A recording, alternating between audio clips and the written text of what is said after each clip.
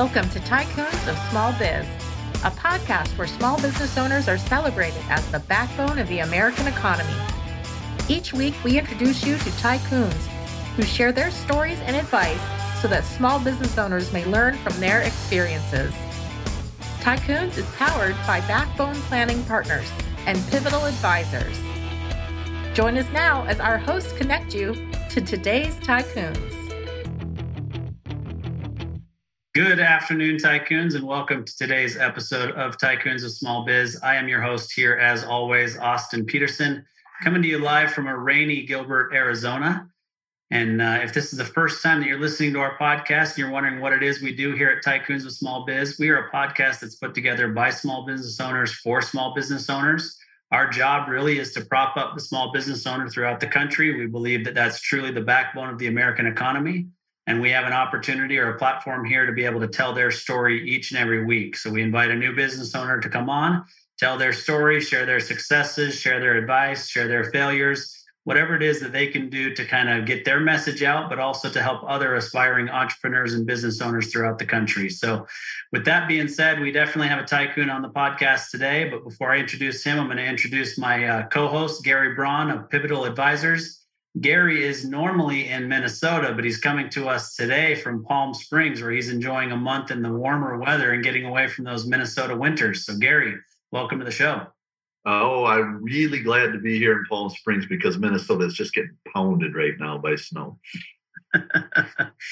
Well, today's guest is definitely aware of what that looks like and feels like. So we've got today's guest, Joe Cherluck, president of Best Tool and Engineering Company Incorporated, coming to us from Clinton Township, Michigan. So Joe, welcome to the show.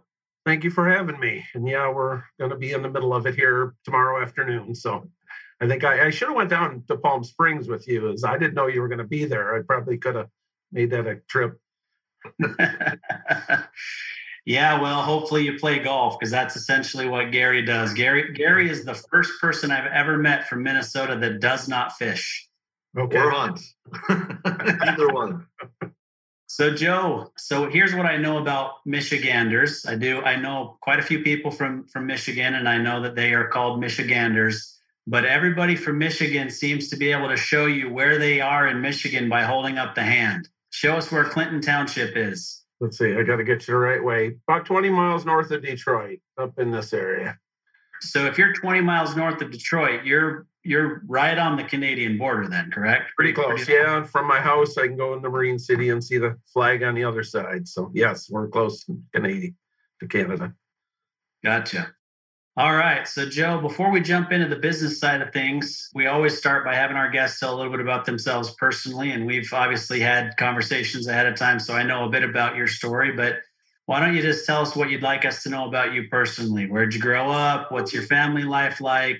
Did you go to college at all? If so, what did you study? And then we'll kind of jump over to the business side afterwards. Sure. I grew up on the west side of Detroit, suburbs there.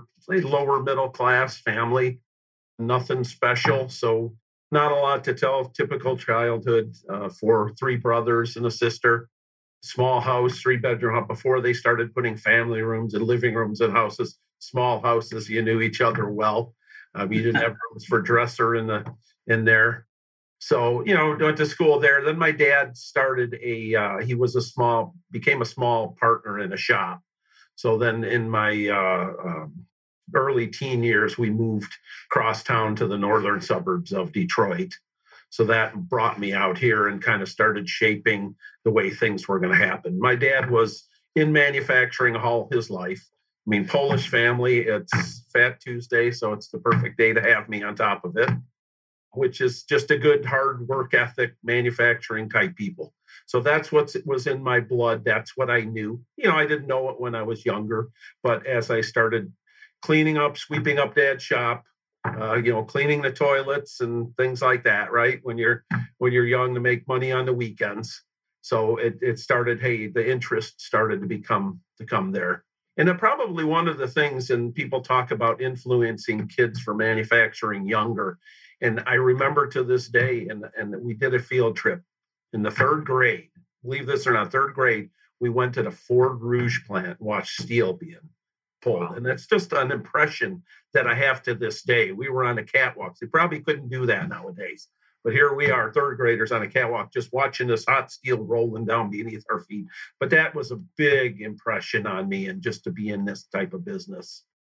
Yeah, that sounds, I mean, obviously, I think that there's this change that has happened in our country probably over the last 20 years. That might be a little bit of a stretch, but where there's just been this everybody needs to go to college mentality. And, you're well aware manufacturing jobs left the country, and, there's been a huge change there. So kind of give us your thoughts on where manufacturing stands today in the US, because there does seem to be this shift kind of back, right? Yeah.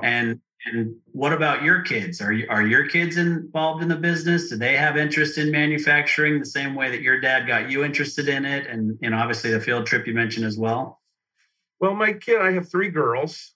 I have 2 of them. They all worked for me at one point or another, but I never forced them into what they wanted to do. I want you to be happy. So my oldest is an artist. She does graphic novels and actually lives in Pennsylvania, but she worked for me, did my HR and things for about 5 years. They kind of had it made in high school because they got to work for dad. So what would dad do? He'd bring parts home for them to trim during the week after homework. Then they had money for the weekend. And when our friends were saying, oh, hey, let's go out for the weekend. Oh, we got to work. No, they had money. They had the weekends off. They kind of, learned that was a pretty good thing. My second daughter, Megan, she still works for me. She finished her apprenticeship in CNC. So she runs my CNCs here. And then my last daughter, who just retired from me about 6 months ago, she always wanted to be a photographer. So she was in and out of that business, and then came onto her own studio. So she left it. It was nothing she wanted to do, but she saw, hey, it paid the bills, right? And it's going to lead me into what I want to do. So now she's an entrepreneur on her own, has her own photography studio. That's great. So for those who aren't in manufacturing, maybe describe what CNC is at the apprenticeship that your daughter just finished. It's a machine tool. And it's kind of funny because I was just talking about this today. When I started in this business in the 70s, there wasn't a lot of change. I would go to the Henry Ford Museum in Detroit, and basically the milling machine that was there, other than it was run by a steam engine bell, hadn't changed, just put an electric motor on it when I started in this business in the late 70s. It was basically the same machine. In the 50s, 60s, they started putting NC numerical controls on machines, but obviously computers back then were very big and cumbersome. In the early 80s, they started they call them computer numerical controls, and it goes back to when the desktop started coming out with DOS.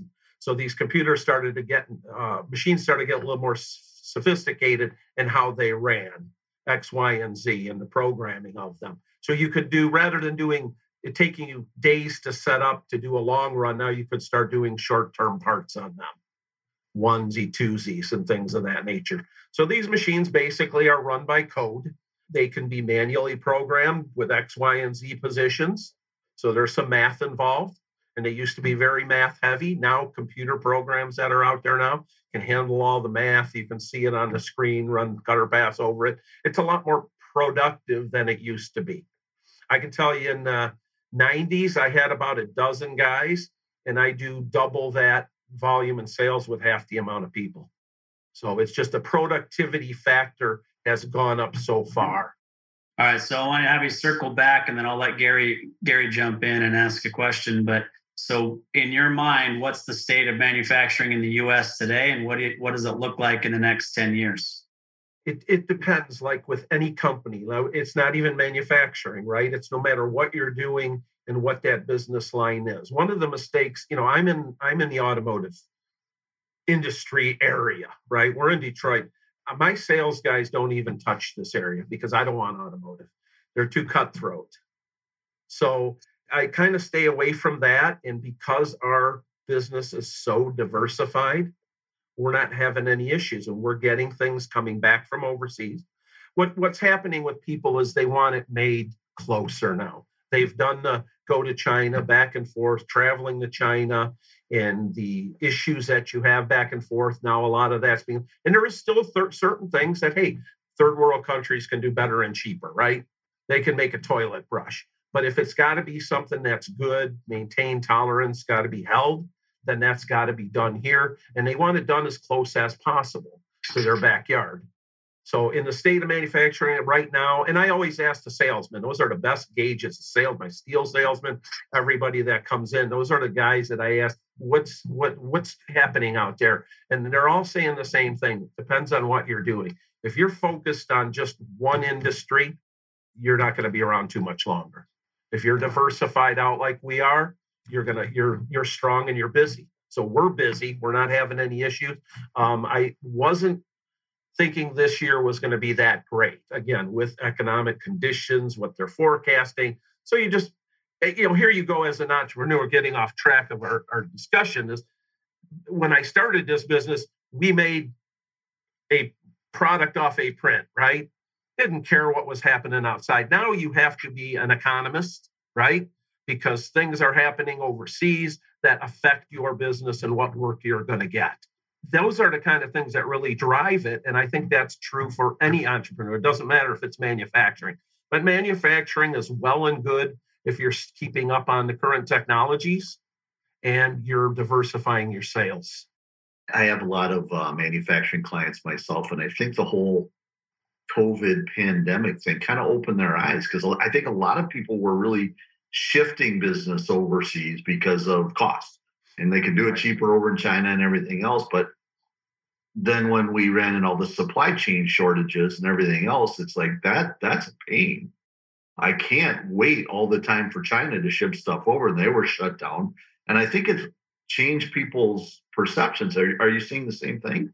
Well, it started in 08, 09. Okay. 08, 09, where everybody else, I don't know how I was the lucky one. Effectively, Rome's burning around, right? I go out the door and there's a for sale sign on every building on my street, and I'm buying new equipment. Okay, at that time, we just happened to hook up with a company to do medical carts. It was for medical IT. Government had mandated you're going to have everything on computers. So we were right in that rush with that. So how this came about was the company I got involved with, they were getting their carts from China. Well, they couldn't get them fast enough as they could sell them. So he said, you know what? We're in the Detroit area. I got all these unemployed engineers at the big three. Let's bring them on. And he said, hey, I'm going to reinvent the wheel here, come up with a better mousetrap, which he did. He grew that company exponentially from, I think they started at 5 million. And within 3-4 years, he sold it at 80 million. Wow. But he saw that value of, I can only get so much from China and I have this. So he sourced everything here, everything he possibly could. There are still things you still can't source in this country because it went away and it would be too expensive to bring it back and restart it here. But the better portion of everything on this cart he sourced here, then he was able to deliver on timely fashion to the customer. So we kind of saw that start back then. Joe, I'm always interested with entrepreneurs. I read a little of your background. I saw your story on your website and everything. What made you make the leap? So you bought a one-man shop way back in 91. Yep. You kind of grew up in the business and whatnot. What makes an entrepreneur suddenly go, I'm going out on my own, which is scary. We've been there before. Did you have customers lined up already? Or that first leap is always interesting to me. So tell me a little bit about your story. Okay. This is kind of interesting because it's good for anybody because to preface this, I see a lot of talk, a lot of articles on LinkedIn, and people want to teach entrepreneurship. Okay. I'm not sure. I'm never saying never, right? But I'm skeptical that you can teach it. I think you can nurture it in the right people, right? That may not have had the opportunity, but there is something there. So in that, it's a little bit of a story here, but I'll kind of go through it because it is interesting because I wasn't born this lower middle class family. So I wasn't born into money, didn't have money or anything. My dad was a small minority partner. His company only lasted about 10 years. I started in co-op in high school, working in a manufacturing company. And they offered for me to start an apprenticeship. And I says, well, I'm only in 11th grade, right? In high school, they said, we don't care. So I was in 11th grade. I was going to school at high school till noon, working from noon to 6 o'clock in the shop, and then going to college at night, starting in the 11th grade. That went till I was 29 years old. Once I started, and that's a good way to do it. Pay as you go, never had a student loan. So I finished my journeyman tool and die maker apprenticeship.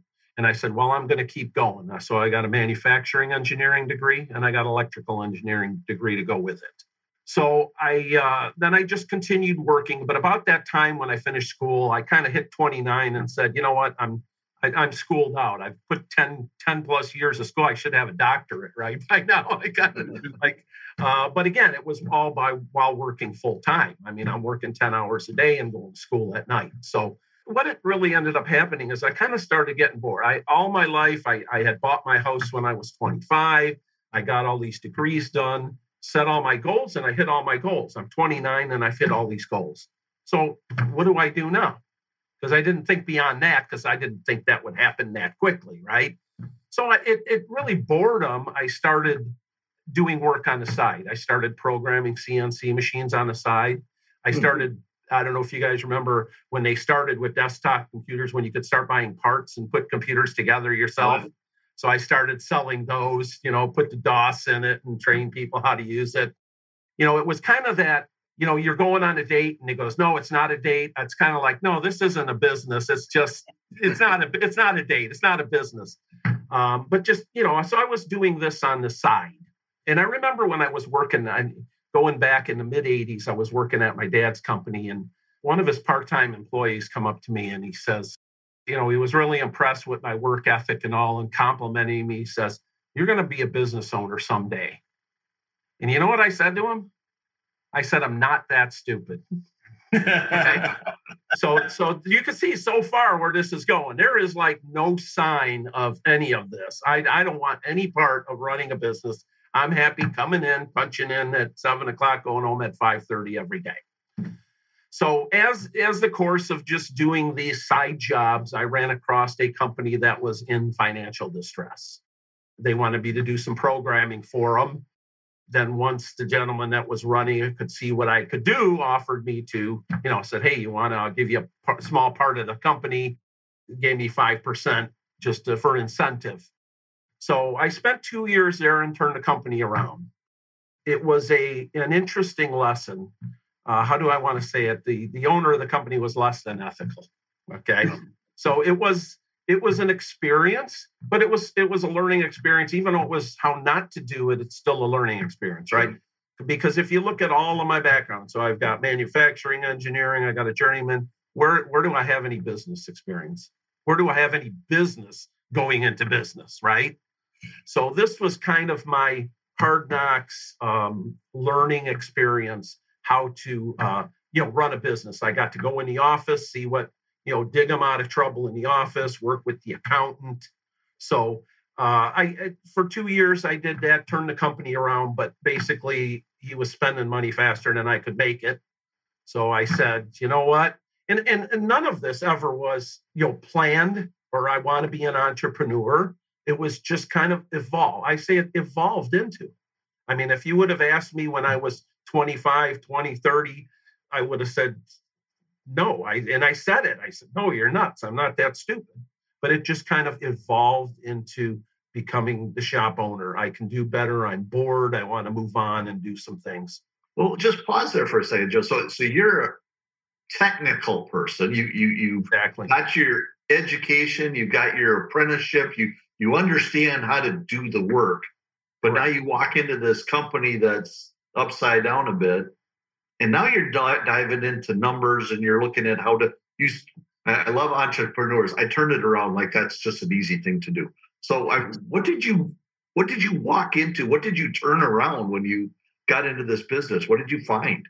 Well, I mean, just payables that hadn't been paid for years. And I mean, just very little work. I mean, I brought most of the work in from people I knew.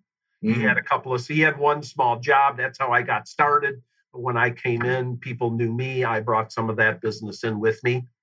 Not a lot, but I was able to turn it around. We went from basically nothing to, I think we were doing about $500,000 a year in 2 years, and starting to pick up new customers. But again, it was a situation of, He was one of these guys. Every customer was a new customer, right? I don't know if I gotta go any further than that, but every customer has to be a new customer because they weren't happy at the end of the day with him. Whether he tried to nickel and dime them somewhere along again, and it was a great learning experience. Don't do this to people. Don't do that to people. Not only that, but it got to a point to where it was like, well, if I'm going to start a business, I got to get out of here because my reputation is going to go down with this guy. Right. So I got to move on because before it gets to be too late. Besides, I won't get into tax issues, and he paid his taxes most of the time, some of the time, so we won't. But again, it was a somewhat of a learn, and this was a trial by fire. Okay, you had a guy here doing this who did not know how to run a business either, was more technical. Okay, so I still didn't really I had enough knowledge, okay, but not enough, right? And I can admit, you think you know enough, but you don't know what you don't know, right? So that was the thing. And that thing is what really held me back for a long time in this business, was thinking I had enough knowledge, but not, in the business end. By the same token, if I had gone to a business school and I went out and I just started a business, I would have ran into a gentleman like I was working for, and he would have fleeced me, right? So there's things you need to know in both ends of this business. But it did hurt me for a lot of years not having enough, because I didn't realize business was good. The 90s were good to me. I started in 91. It was September of 91. Recession, 2 kids, 1 on the way. So you don't do that if you can help it. But timing being what it was time to do that, right? So it was a challenge. So I mean, the first years of running my business, how I ran my business from an office standpoint. Okay, we shipped enough this first week to pay rent. Great. That was my books, right? Yeah. Okay, next week we've got the electric bill paid. Great. So that's how it started.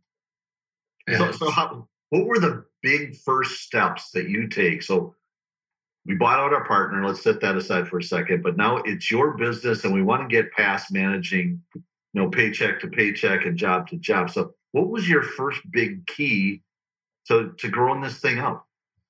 Okay, honestly, so I started in 91. My big first key was in 2019. Okay. I did it the hard way. I grew the business. You know how I grew the business? I outworked you. The other thing I can tell you from my dad, one of the pieces of advice he gave me that was good advice at the time, but hurt me, was, if you want it done right, you got to do it yourself. Great advice, but not if you're going to run a business, right? It doesn't scale real well. Exactly. Okay. And that was the problem, the scaling of it. I would plateau grow, right? You'd hit that plateau, you'd hit something, and you'd go down. You'd go up, you'd go down. I watched my business, the curve of sales. Like I said, 90s was great. 2000s came in a recession. And in this business, in this area, I don't know if you know how the automotive pays their bills, but I'm tiered down 3-4 tiers down, right? They don't even know who I am. The automotive pays their bills to their tier 1s 90 days after start of production. So that means until 90 days after they start making cars, their tier 1s don't get paid.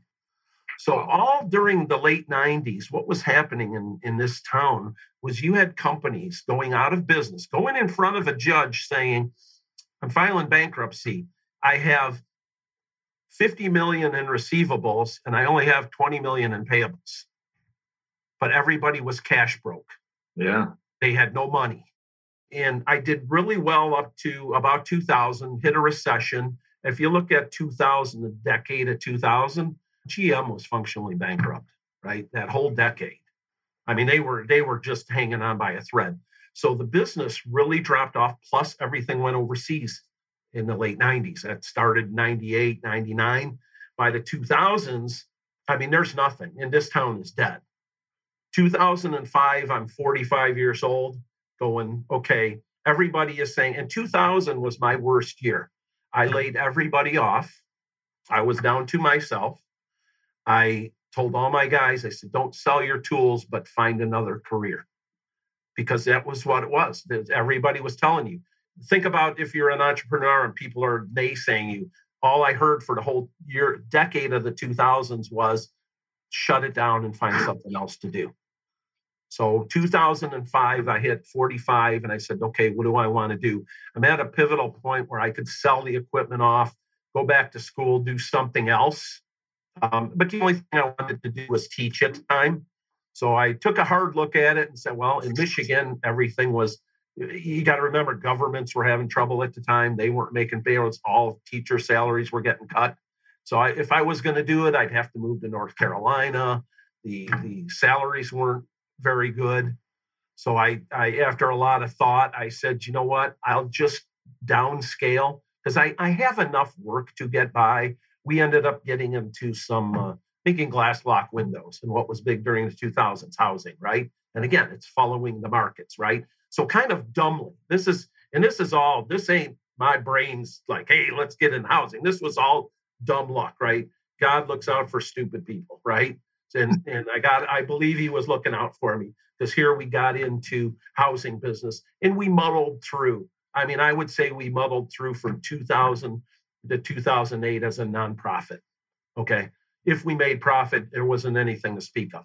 But I said, you know what? I don't know anything else. I can keep it going. I can make a profit if I continue to downsize the company. So 08, 09, again, when we got into the medical stuff, that's when it started to turn around for us.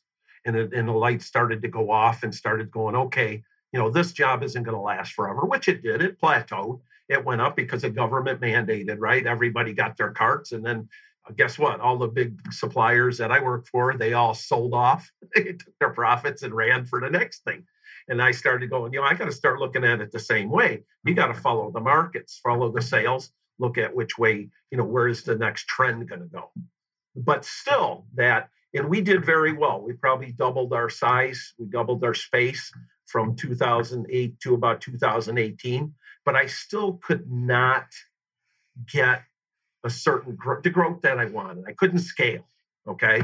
That was the problem. And I didn't even know that term scale, right?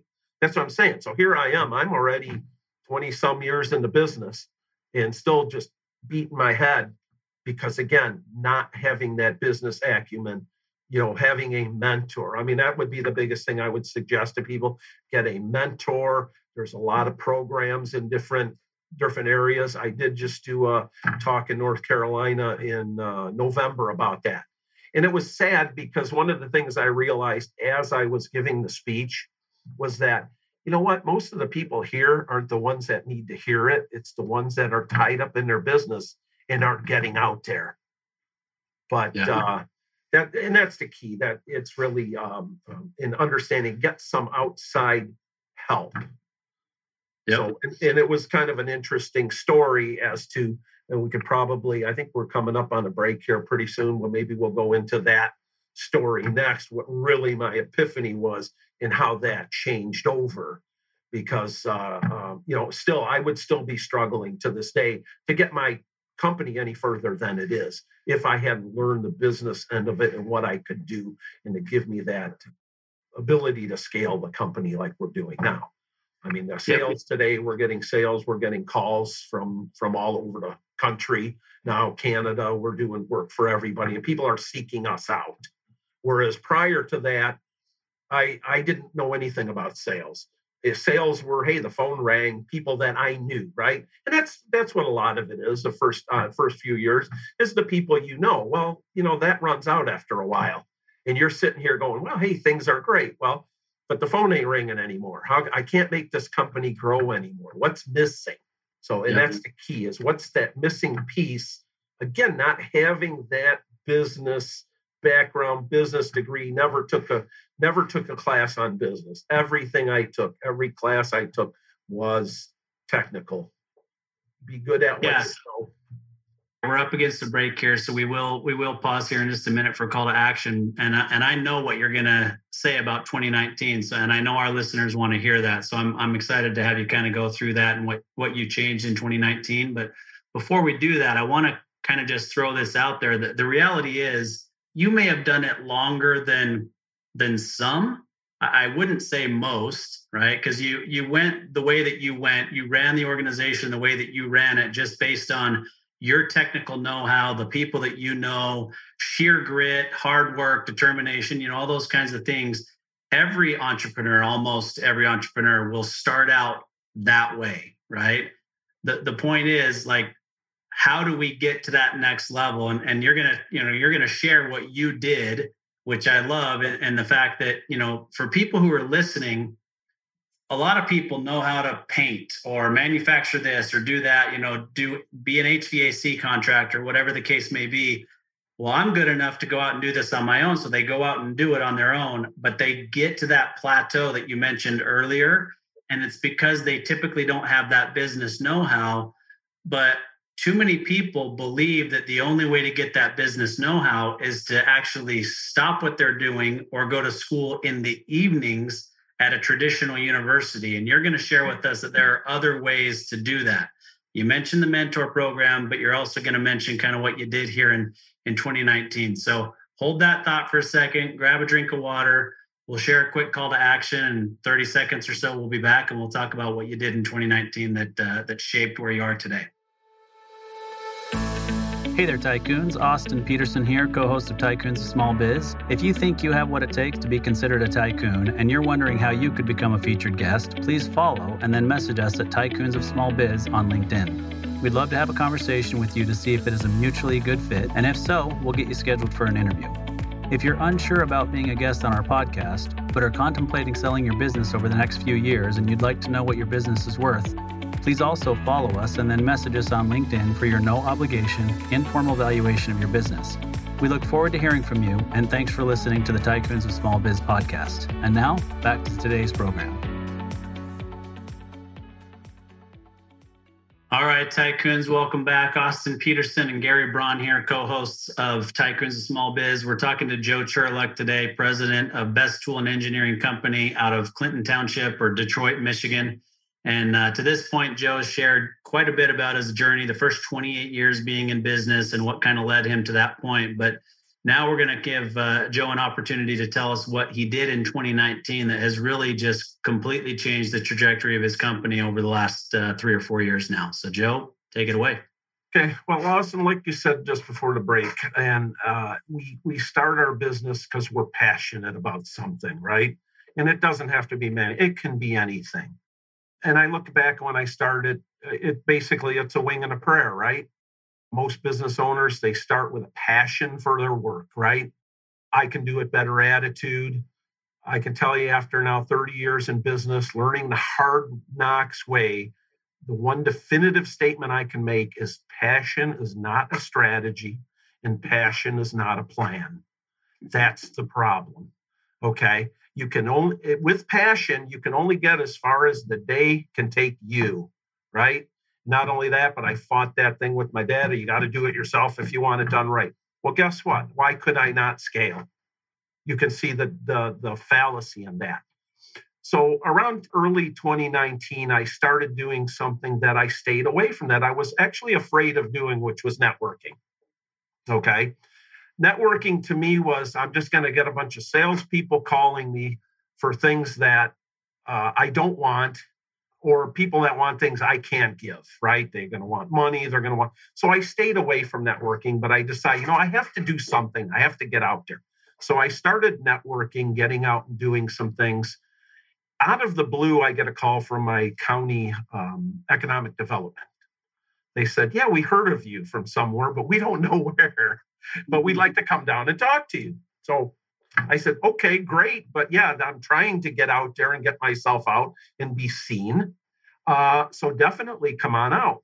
So they came out and they had, and again, this is just look into this. You get everybody all over the country. States customers are you, the small businessman, right? That's where they derive their revenue. The state's competition is other states. So get with your county, and between states, county to county. They come out and they had these two programs that they put out in front of me. One was a program that's out of Western Michigan, the Edward Lowe Foundation, which was a good foundation. Again, and there's plenty of these. But the other one that really piqued my interest because of the way they presented it is, what's holding you back? Why can't you scale and grow? And I'm going, okay, yes, that's what I've been looking for years now. And they presented me this Goldman Sachs 10,000 small business program.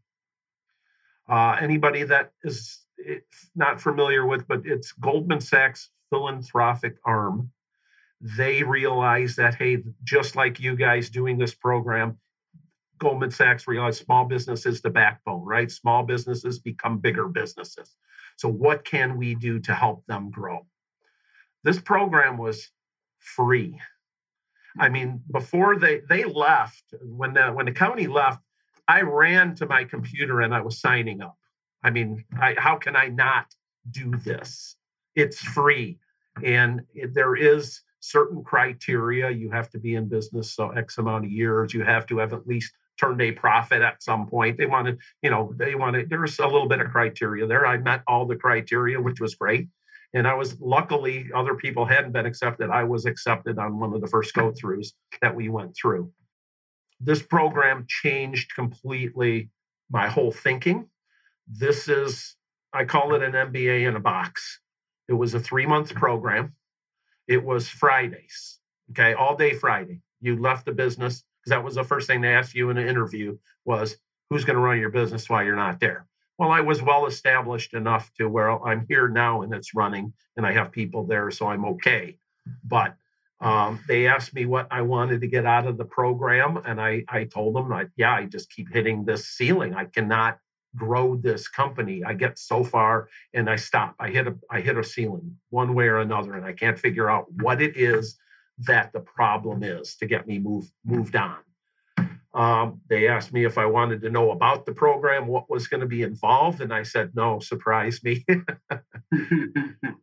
And it was a surprising, and it was, the program is funded by Goldman Sachs. It is the whole business portion of it is that the curriculum is set by Wharton School of Business.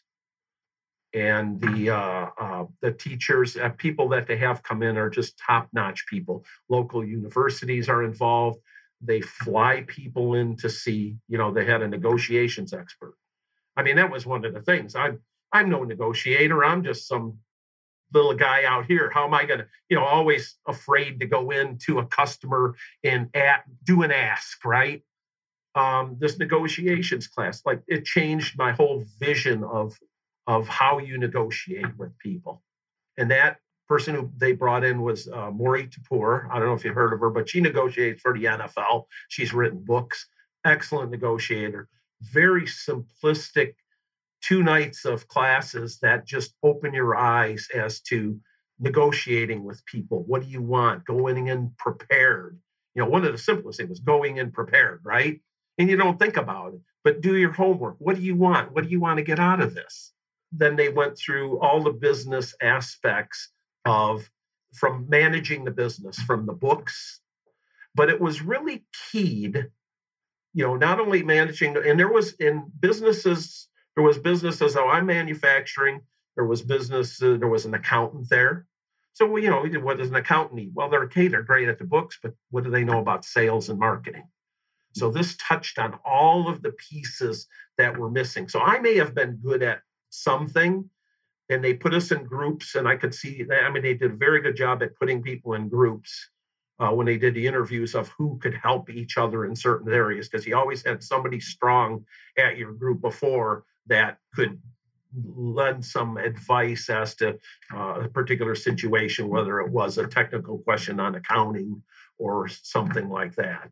But this program but it was really focused on growth, because I really didn't understand until we got into the first few weeks what they were really pushing was the growth, which is the thing that I was missing, the growth and the growth opportunities, right? So how do you make your company grow? So besides being scalable, knowing all the business things they're teaching you, the biggest thing at the end of this program was you had to pitch a growth opportunity. So you had to come up and say, okay, what's my growth opportunity? What am I going to do with it? How am I going to make it happen? At the end of the program, you pitched in front of real bankers that had money to fund you. So it's no lightweight class, and it's a realistic taste of growth and what you can possibly do. I was always afraid, again, based on my experience prior to this, I don't want to see more than 20% growth any given year, because I did that. I hit 20% growth not knowing, and it was very difficult to manage when you don't have all the business. That's all I could manage was 20% growth. After this program, I don't care if it's 100% growth. I know how to do it, how to manage it, how to put the right people in the right place to get that growth done. Joe, what sounds like an awesome program, and I think a lot of the tycoons who are listening can relate to that ceiling. They get to a certain point, they can't get past it. I hear it all the time as we deal with small businesses. If you look back now with your newfound knowledge and what you've applied and everything, if you look back, what do you think were the one or two or three things that were most limiting you from breaking through that ceiling? Sales in the plan of growth. The plan of growth. So I've already kind of got my succession plan in place and bringing up my protege behind me. And I've already challenged him with what's our next growth thing. I don't need to know today, but if all we're going to do is sell widgets, I mean, there's that thinking of do one thing and be the best at it, right? So I'm going to have a widget and I'm just going to sell this widget and do nothing else. Hey, that may go great for a while until Jim down the street comes up with a better widget, right? So what's our next plan? And again, fundamentally, things are changing so fast in whether it's manufacturing or any business. Like I said, I'll go back to where I said I go to the Henry Ford Museum and this machine hadn't changed from the early days to the 70s. Now the change is exponential. So what are we doing? What are we going to do next? I don't see this company being exactly the same, doing the same thing it is in 10 years. We may not. But if we're not watching and focusing on growth opportunities, the problem with focusing on growth opportunities is, so here's the breakout thing, is if you're too busy working in the business because I have to do everything myself if I want to do it right, then I cannot focus on those growth opportunities. Now I can that. So having knowing where your growth is going to come from and having a planner on that's a key piece. Yep. And then you just kind of threw in the word sales, and my hair on the back of my neck went up because that's my wheelhouse. So what about sales did you learn that you had to do differently? Well, get a sales department, because I didn't know the difference between sales and marketing, right? If you would have told me what's the difference between sales and marketing, I'd have been honest. I'd tell you 2 years ago, this is 9, time's flying, right? So in 2018, sales and marketing, they meant the same thing to me. Yeah. Right. And networking, getting out there, hiring a sales team to do things, having a plan, what we could grow, what is our strength? Fundamentally, we're a plastics company, okay? We can do cradle to grave. We do products where we drop ship for customers out or anything in between, okay? Well, if you want a plastic part, you can go to Google an injection mold company and say, there's 100 of them. I'm not that biased to say I'm the best in the world.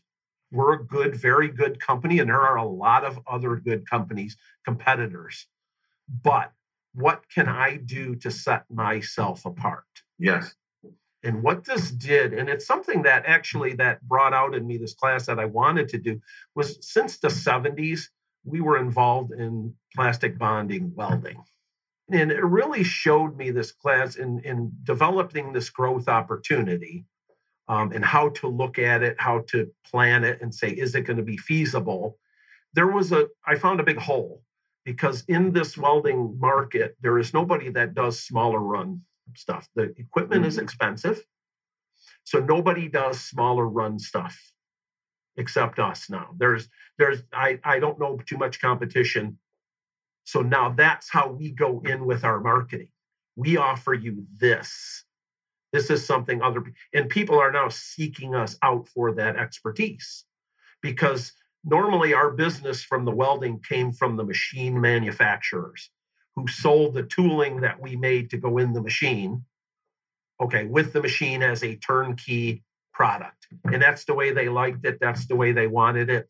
And that way they could button it all up and have a sale. Never did they think, you could increase your sales with a smaller, get the smaller guys to be able to do this.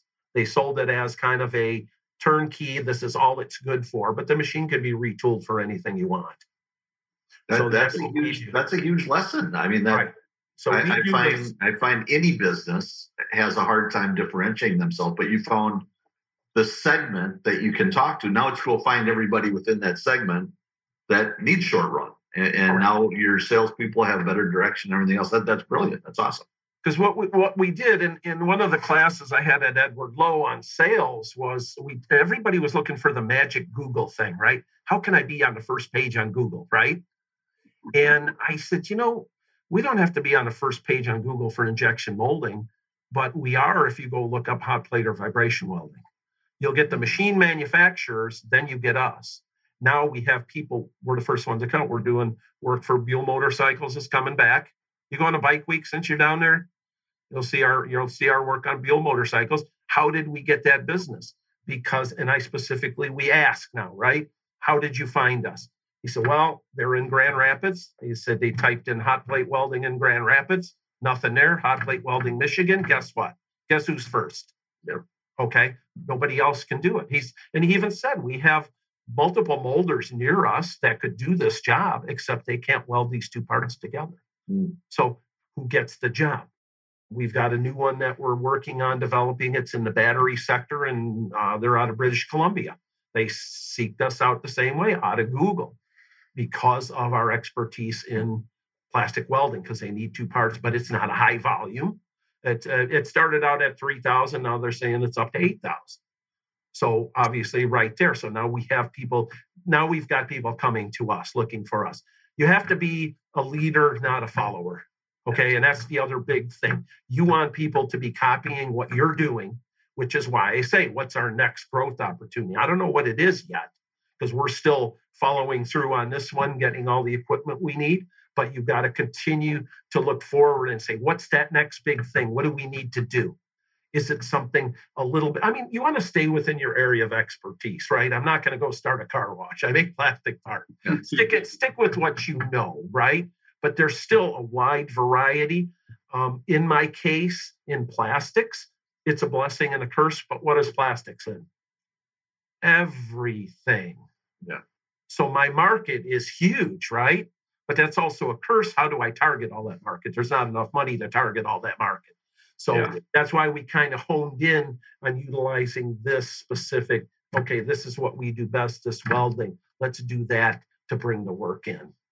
Now that is a trap that a lot of companies get into, is they know how to do this thing. They're like, anybody could use it, but it's really hard to become a master at everything. You have to understand what's important to each industry and how they use it and everything else. And even the salespeople that you hire for that is going to be different, because their knowledge is going to be different. Right. And we technically sales. Like, I have a good salesman. He's excellent at running down the leads. But when he finally gets that lead, me or one of the engineers will go with them that can talk technical, right? Because if I'm going to come and sell you something, we've all been through the salesman thing. I don't want to hear the BS. I want to hear what you can do for me. Again, it's identifying those kind of things. But again, backing up, I can't stress it enough, is if you're out there every day working on your business and turning handles on a machine, or you're out in the store running the cash register, you don't have time to think of these things, right? I wouldn't have had time to think, how can I leverage this knowledge we know into the sales? Because why? Because I'm working. Again, what did I do for 30 years? I outworked you. Man, I put you out of business because I worked 12, 14 hours a day, 7 days a week. Wasn't that great? And thank God my wife is still with me, okay? I've given her plenty of reasons to suffocate me in my sleep, I always say. But, she understood I was doing what I was happy and what I was passionate about.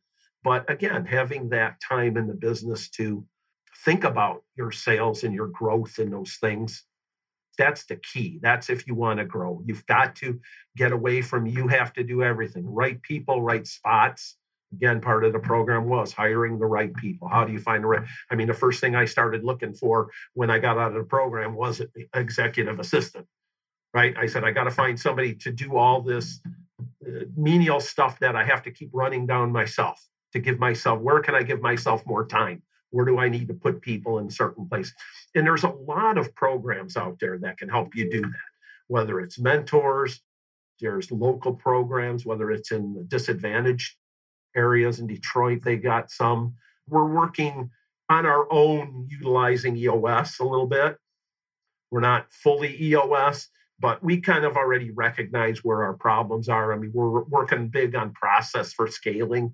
Also, while we're working on the sales, we're really honing our process for scaling and hiring too, because obviously the hiring issue is such a troubling issue now.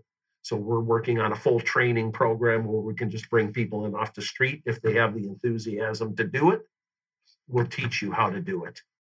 Yeah, well, excuse me. What I hear from you, Joe, is, you ran this business for 28 years by blood, sweat, and tears, whatever it took to make it kind of, stay together and figure out a way to make a living for your family. And, at different times for other families, and at other times it was just, your family. But then, what I hear is, I'm trying to do some quick math. You're probably 62, 63 based on a comment you made earlier. And I hear newfound desire, newfound energy, newfound, opportunities in front of you, all because you met with somebody from your local council on economic development who turned you on to this Goldman Sachs program. And then you learned all these things that you'd been missing throughout your business for the previous 28 years. And it's completely changed your life. Yes, get out there and network. Like I said, that was probably my biggest mistake, was not getting out and networking with people, talking to people. And it's so much easier now, just on LinkedIn, you can get into groups. There's roundtable groups, right? Management groups. The other thing I was always concerned with was the one we went for a weekend at Edward Lowe for a retreat. And if you got a chance, look up the Edward Lowe Foundation. It's a fantastic organization. But we went there, and the first evening we're introducing each other. So, I'm who I am. I do plastics. And then there's this gentleman over here. He does socks, sells socks on the internet. This other gentleman, he does siding and insulation. And I'm sitting there going, where's the manufacturing people? These people don't know what my business is like. They don't know what my problems are. And then through the course of that weekend, the light goes on as we're discussing all the same problems that we have, right? So don't go seeking out. It doesn't matter. You get into like a roundtable discussion with different businesses. We all have the same problems. So, there are some. I found the same thing, Joe. I'm in a roundtable bunch of CEO peer group as well. Yep, and they're fantastic. They're awesome. And I find a construction person and a professional service person and one person who owns a school bus company and everything else. And they have nothing in common with my business, but everything in common with how to run a business. And that's really where I get the map. Exactly. And that was my mistake, is I stayed away from all of those kind of things. And I'm urging you, do it sooner than me. Okay. It's going to make your life a lot easier in the long run. I remember one night I was spending it, ended up having like a evening just get together. And I was the guys that were selling their socks on the internet. It was the first time that they started getting competition and they were losing sales. So, at least I could give them, from my perspective, hey, my sales have just been a roller coaster. Here's how I got through. You got to persevere. You got to do something different. Definitely get involved in programs. Again, start at your county economic development, your state economic development. They're all there to help you succeed, because at the end of the day, that's where their revenue is derived, through our tax money, right? They want you to succeed. They're the enemy, right? It was like the other thing the Goldman Sachs thing taught me is I was always under the impression that the banker is my enemy. Okay. And now I have the best relationship with my banker. Why? Because now I know how to talk to him. I know what he wants to hear, what he was expecting. Okay. And I understand what I'm talking to him about. So every year when we re-up our credit line, I always almost do like a publicly held company. I give them a synopsis of the year, where I think we're going. And you know what? I never have a problem. I always used to have problems, man. I probably change banks more than people change their socks, right? And now I've got a good relationship with a banker because I understand from his perspective what he's looking for. Well, I'll tell you, Joe, your energy is infectious. I feel like we could talk all day, but what you've shared today with our audience and with us as the co-hosts, I think has been invaluable. It's great to see this newfound energy of somebody who's owned a business for over 30 years now, and this foresight into the future and this excitement for the future. So I want to tell you, thank you for being willing to come on our podcast and share your story. And hopefully there are plenty of people who are listening and realizing that this is them. They're living this, and there are some things that they could have picked up along the way today in our conversation that will help them to be in the spot that you're in today as well. Yep. And anything I can do to help, I'm willing to give back. And so, yeah, that's the thing is just get out there and get yourself out there. Yeah. So what's the best way if anybody wants to reach out? Obviously, whether it's, they need the plastic moldings or the welding done, how do they get in touch with you, or for you personally, from a mentor standpoint, or any questions they have? Website, www.bteplastics.com. And my email is joe.cherluck@bteplastics.com, which I use BTE Plastics, but I bought the company. It was Best Tool and Mold, and I kept Best Tool and Engineering. I thought it was pretentious, but I said, you know what? I'm going to live up to the name. It forced me to live up to the name, right? And I said, I really don't like the name, but I kept it for that reason. Just again, hard-headedness. Well, that's great. Once again, really appreciate the conversation, Joe. Appreciate you being here. Gary, any closing comments from you?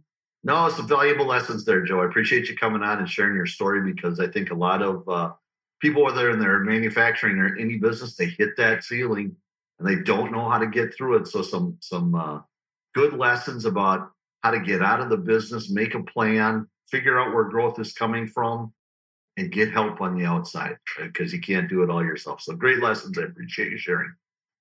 Thank you for having me.